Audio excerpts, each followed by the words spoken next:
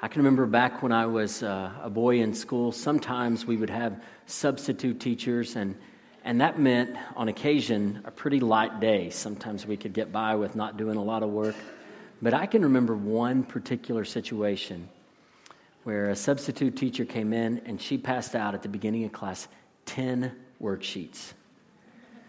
And we were thrilled, needless to say. And she said to us, at the end of class, I'll be taking up these worksheets, and your teacher said that they will go toward your grade.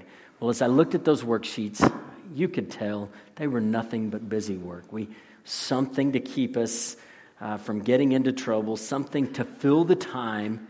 And as a kid, I was just so frustrated. I don't want to do a bunch of busy work, but I understood it was going to impact my grades. So I did it, but it felt like I was just going through the motions. And I wonder sometimes if there's a parallel between that stack of busy work and life, at least in our perception. For many, life really is nothing more than just going through the motions. There's not a lot of meaning to it. There's not a lot of intentionality or hope. It just seems like you go through the motions, you do this and you do that. Well, until your heart beats a final beat. And then it's the end. It's all over. What's the point? Most of us here today have lost a loved one at some point in our lives. And we've gone to the funeral and out to the graveside, and if you stick around, you'll watch that casket lower, and the dirt will be replaced. And at that moment, you recognize the cold, hard reality that is death. What's the point? It's a question worth asking. This morning's text will help us as we think through these kinds of questions. We'll be in Luke 24. At this point in time, Jesus' body has been beaten bloody. His flesh has been nailed to the cross as those nails pierced his skin and went into the wood. He's hung on the cross. Every breath has been an effort there on that cross. And he struggled for each breath until he did it. And then it was over. It was all over. His body was taken down and laid in a tomb. Many of his disciples watching the drama of his death unfold, his burial unfold. And we'll pick up in the text where some of the ladies who were faithful followers of the Lord Jesus were coming to anoint his body with spices, a part of the burial process. Let's look at Luke 24, beginning in verse 1. But on the first day of the week, at early dawn, they went to the tomb, taking the spices they had prepared. And they found the stone rolled away from the tomb. But when they went in, they did not find the body of the Lord Jesus. While they were perplexed about this, behold, two men stood by them in dazzling apparel. And as they were frightened and bowed their faces to the ground, the men said to them, "Why do you seek the living among the dead? He's not here, but has risen. Remember how he told you while he was still in Galilee that the Son of Man must be delivered into the hands of sinful men and crucified, and on the third day rise?" And they remembered his words. And returning from the tomb, they told all these things to the 11 and to all the rest. Now it was Mary Magdalene and Joanna and Mary, the mother of James, and the other women with them who told these things to the apostles. But these words seemed to them an idle tale, and they didn't believe them. But Peter rose and ran to the tomb, stooping and looking in. He saw the linen cloths by themselves, and he went home marveling at what had happened. In these verses, we see that Jesus has risen from the dead. And we're going to see this changes everything. It changes everything. Look at verse 1. It's early on a Sunday morning. These ladies are going to the tomb. They're planning to anoint his body with these spices, a way to honor him and to prepare him for the grave, if you will. In Mark's gospel, we know that they were wondering how they were going to deal with this big stone that was covering the mouth of the tomb. The tomb would have been like a cave, opening in a rock, and a rock was in front of it, and usually there was a channel cut out for this rock to be placed. So this giant rock is at the tomb. when the ladies get there, they see that the stone has been rolled away. And so now there's got to be questions going through their mind. Well, we were wondering how we're going to do this. Is someone inside there? What's this going to be like? And they walk in, and there is no body. Now imagine what's going through their mind. The scriptures tell us here in verse 4 that they were perplexed. Now I want you to imagine that you've been gone all day and you come home and your front door is standing open. All kinds of questions are going through your mind. The same kinds of feelings they must have been feeling as they walked and saw this tomb empty. And so they're perplexed, and suddenly two men, we know from Luke 24, verse 23, and the other Gospels that they were angels, but two men appeared to them. Now, some of the Gospels will only mention one man, for example, or one angel, but it's as if they only highlight the angel who's speaking. Perhaps one of the angels was dominant or was the spokesperson. But here from Luke, we know that there were two angels. And the women, when they saw these angels in their dazzling clothes, they're frightened. They fall down on their faces before the Lord. They're confused. And the angels say to them, Why are you looking for the living among the dead? Why are you looking for the living among the dead? Now, in the words of an old country song, this is something like going to Arizona for oceanfront property. It doesn't make any sense. The angels are saying to them, why are you coming to a tomb? You're looking for Jesus. He's not here. He's alive. The angels are saying to the women, He has been resurrected. He's been resurrected. And then the angels, almost rebuking the ladies in a sense, say, remember what he told you back when he was still in Galilee. He told you that he must be handed over to sinful men, that he must be crucified, and then he would rise. And so the angels remind them of the truths of the gospel that Jesus had taught his disciples, and these ladies would have known. Now, I want you to notice in verse 7, the angel said, these things that must be. Now, these are important words in the story of Jesus' death and resurrection. They must be. What does this teach us? It teaches us that God is sovereign. It teaches us that he has a plan, and in the midst of the sinfulness of men, God is able to accomplish his purposes. What is the worst day imaginable? Well, if you're alive then and you're a follower of Jesus, it's to watch him die and suffer on the cross, and to begin to feel hopeless as his body lay in the tomb. And yet, we recognize these things must be. Why? Because God has a plan. So in the midst of the darkness and challenges of life, if we belong to him, we recognize that he has a plan. Things are not out of control. What hope there is here that on the darkest day in human history, God had a plan. He was at work. What good news for those of us who belong to Christ, who are in him. And so the ladies began to remember what they were told. Oh, wait, Jesus did say that. Wait. And it all began to come together for them. Now, they didn't understand things exactly, but they were getting the picture. He really is alive. And so they ran back and they told the others. We know from John's gospel that Mary Magdalene ran ahead, and Luke sort of summarizes here. But when they told the disciples, what did the disciples do? Well, they did what many people do today when we talk about the resurrection of the Lord. They said, nonsense. Are you kidding me? What does the scripture say here in verse 11? They say this is idle talk. You ladies, we don't believe you. You're crazy. But what does Peter do? Well, Peter takes off running. He heads to the tomb, and he gets to the tomb, and he looks in there, and he sees those linens there. And he marveled.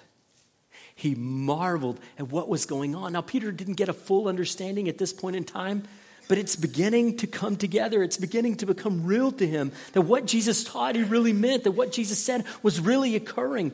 And so Peter is taking this in. He's marveling at it. Well, the question for us is, what difference does the resurrection make in our lives? What difference does the resurrection make?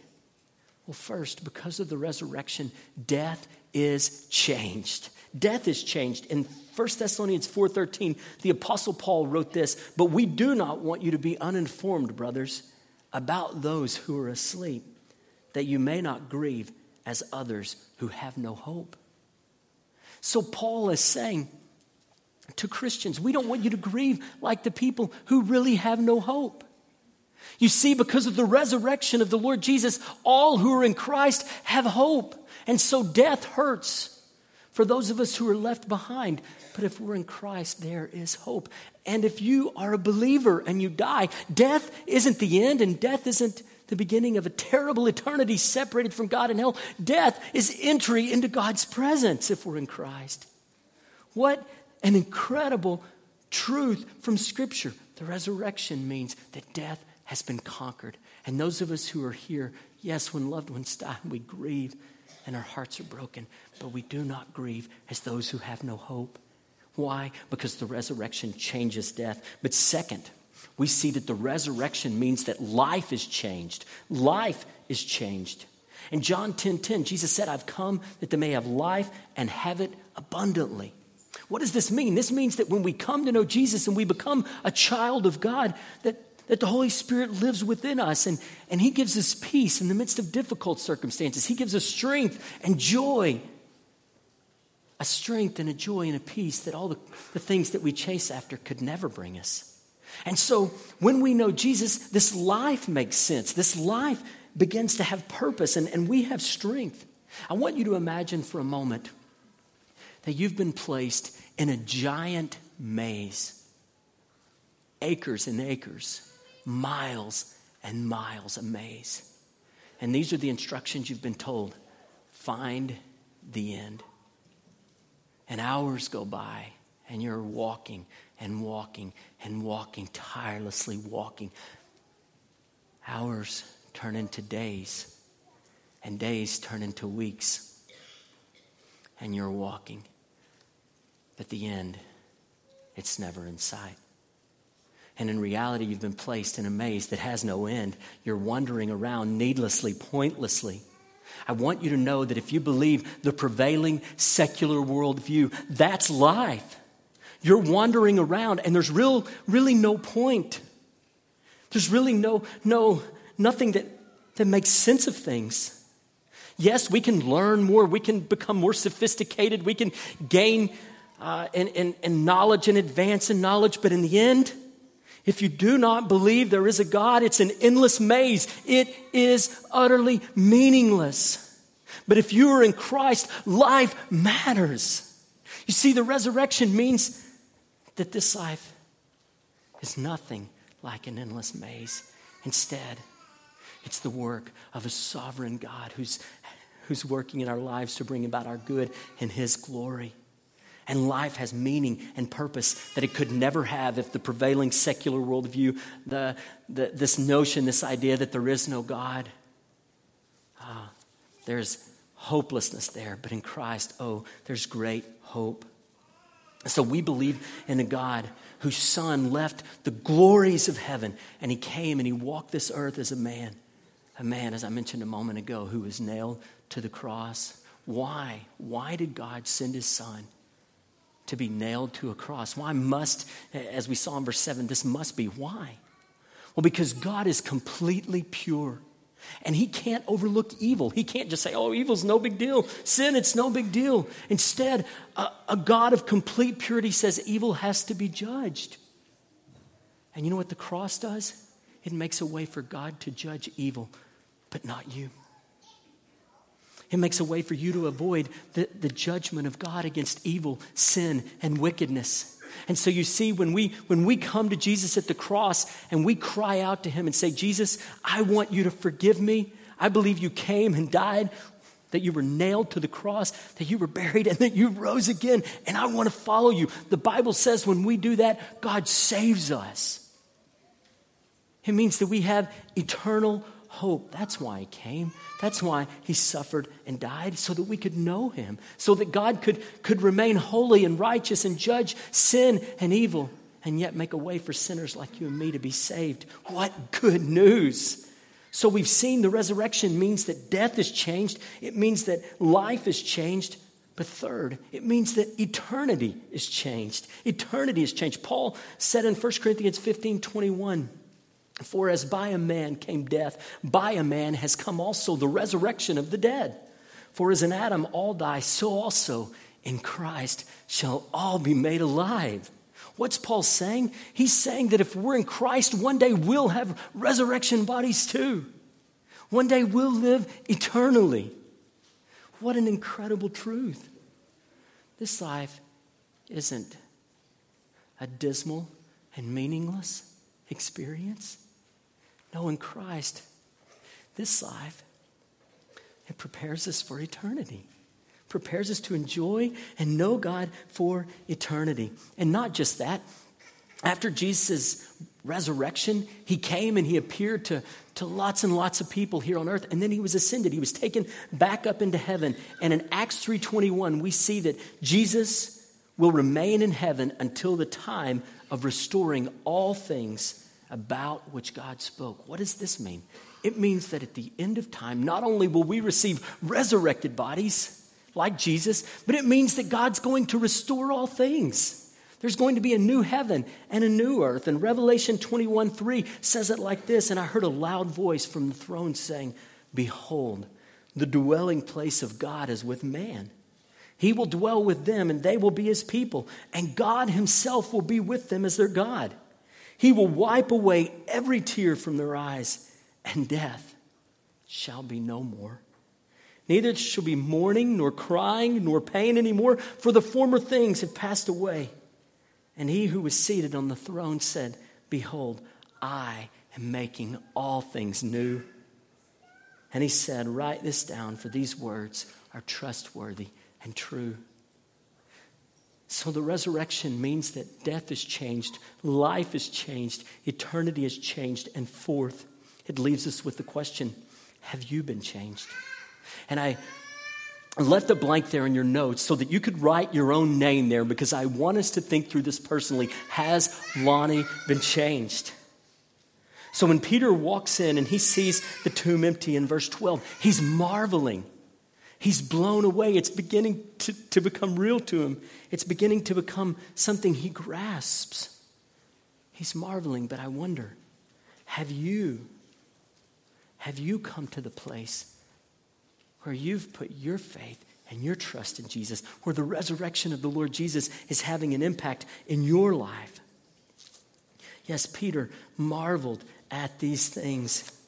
He was blown away. Now, you'll remember that the disciples were very skeptical when they first heard that Jesus had been raised from the dead. Again, that sounds like many today who are skeptical of the Lord Jesus. But I want you to recognize that these gospel accounts are eyewitness testimonies, or recordings of those who were eyewitness testimonies. Now, some will say, well, look at the Gospels. If you look at the Gospels and you look at the resurrection accounts, they don't agree with each other. They contradict one another. Is it the way John said it? Is it the way Matthew said it? How about Mark or Luke? Which one of these guys are we supposed to believe? But in reality, what the Gospels do is they give us independent witnesses for the resurrection. And just like you would expect today, if four people saw the same events, we would tell the story differently. We would all be able to tell the truth, even if we told the truth in a different way. It would be clear that it was true. And so we don't believe for a minute that the gospel accounts contradict one another. In fact, good scholars have worked through them and have explained how it all fits together. But what we believe is that this is evidence of genuine, real eyewitness accounting, where if four people saw the same thing, they wouldn't use the exact same words. But instead, they would tell their story from their point of view.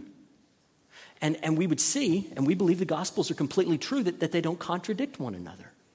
So instead of these differences in the Gospels being evidence against the resurrection of the truthfulness of Scripture, instead, they're evidence that supports it because they're independent witnesses, pointing to the fact that they didn't get together and corroborate to make a story up. If the early church had tried to make a story up, hey, we're going to make up this resurrection story. Hey, let's get together and make sure everything, no one can try to say, well, this doesn't make sure everything matches up. No, and that you would have expected some kind of a very absolute kind of uniformity, but you don't see that. You see the richness of eyewitness accounts, people who observe these events or are recording those who observe these events.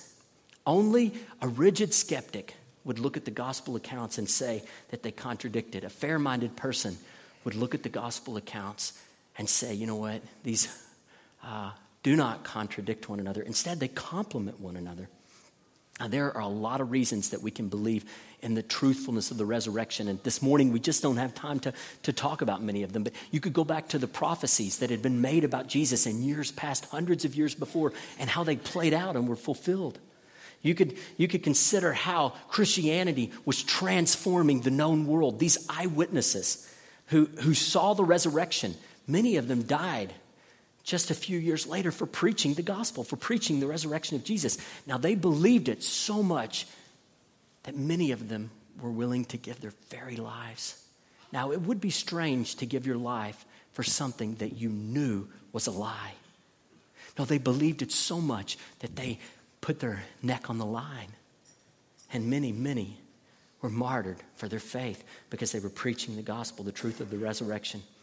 Now, I want you to know this morning, it's entirely possible to rub up against Jesus and still miss him. To get so close to Jesus and then still miss him. I want to explain it in Luke 18. There was a rich man who came to Jesus and said, hey, Jesus, what do I got to do to be saved? And they had a little conversation back and forth, and Jesus said to him, what I want you to do is I want you to sell everything that you have, give it to the poor, and then you can be my follower. Well, then Jesus wasn't saying that it was wrong to own anything. We know that from what the rest of Scripture teaches. Why did he tell that rich man to sell all that he had? Why? Because the God of that rich man was his wealth. And so you can't have two gods. Jesus understood that. You're either going to follow him or you're going to follow someone else. And so what did the rich man do? He walked away sad. Some of you this morning are going to rub right up against Jesus and you're going to walk away. What a heartbreaking thing to do here at Easter.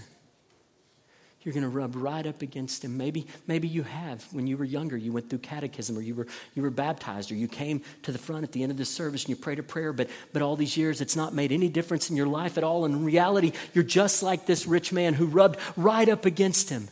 And then you walked away. It never made any real change or difference in your life. That is a terrible tragedy. So have you been changed by the reality of the resurrection? Have you truly put your faith and your trust in the Lord Jesus? Is the reality of resurrection in your life, or is the resurrection, reality in your life? So you could say it like this. I suppose you were interested in skydiving and you read all about skydiving. And you were interested in skydiving, so you watched all these videos on YouTube about skydiving. Or you went out to where people were skydiving and you watched people skydive. It's incredible, look at this. But you still haven't gone skydiving. You want to know what skydiving is really like? Well, you're not going to find it out by reading, ultimately. You're not going to find it out by watching, ultimately. You're going to find out about skydiving by jumping out of a plane. Now, many of you, or some of you here today, you know about Jesus, but you've never jumped out of the plane. This morning, God's saying to you, jump. Come to me. I'm offering you life. I'm offering you eternity. Would you come? Turn from your sin and believe in me and follow me. Man, what an offer. It's going to change death. It's going to change life. It's going to change eternity. It will change you. This morning, do not brush up against him and walk away. In H.G. Wells' novel, 1984, the main character, Winston, he opposes this totalitarian regime, Big Brother. And he resists, and eventually he finds himself being tortured by a man that he thought was his friend, a man named O'Brien. And at one point, O'Brien is speaking to Winston, and he says, if you want a picture of the future, imagine a boot stamping on a human face forever. Is that the picture of the future? Utter hopelessness. Well, you know what? If the resurrection's true, then the future is not despair. If the resurrection's true, then the future is hopeful. It's incredible. It's wonderful if you're in Christ. You see, the resurrection changes everything. It gives meaning to life. It gives us hope for eternity. What an amazing beautiful truth. Jesus has risen from the dead, and this changes everything. So brothers and sisters, find hope in the fact that the Lord Jesus has been raised from the dead. You know, in those dark days when his body was in the tomb and there was grief, in your dark days, remember that the resurrection happened, that there's hope. Oh, don't walk through life if you belong to him in despair. Find hope in him. Find hope in the fact that he raises the dead, that he brings new life. And draw close to him. Don't live your life like the other things are more important. No, find life and joy in him, not in all these other things that we chase after. The resurrection ought to change everything about us. And then finally, I want to appeal to you again. If you're here today and you've watched the skydiving videos and you've read about skydiving, but you've never jumped out of the plane, I'm pleading with you today, jump. Call out to him. Be saved. Join me in prayer.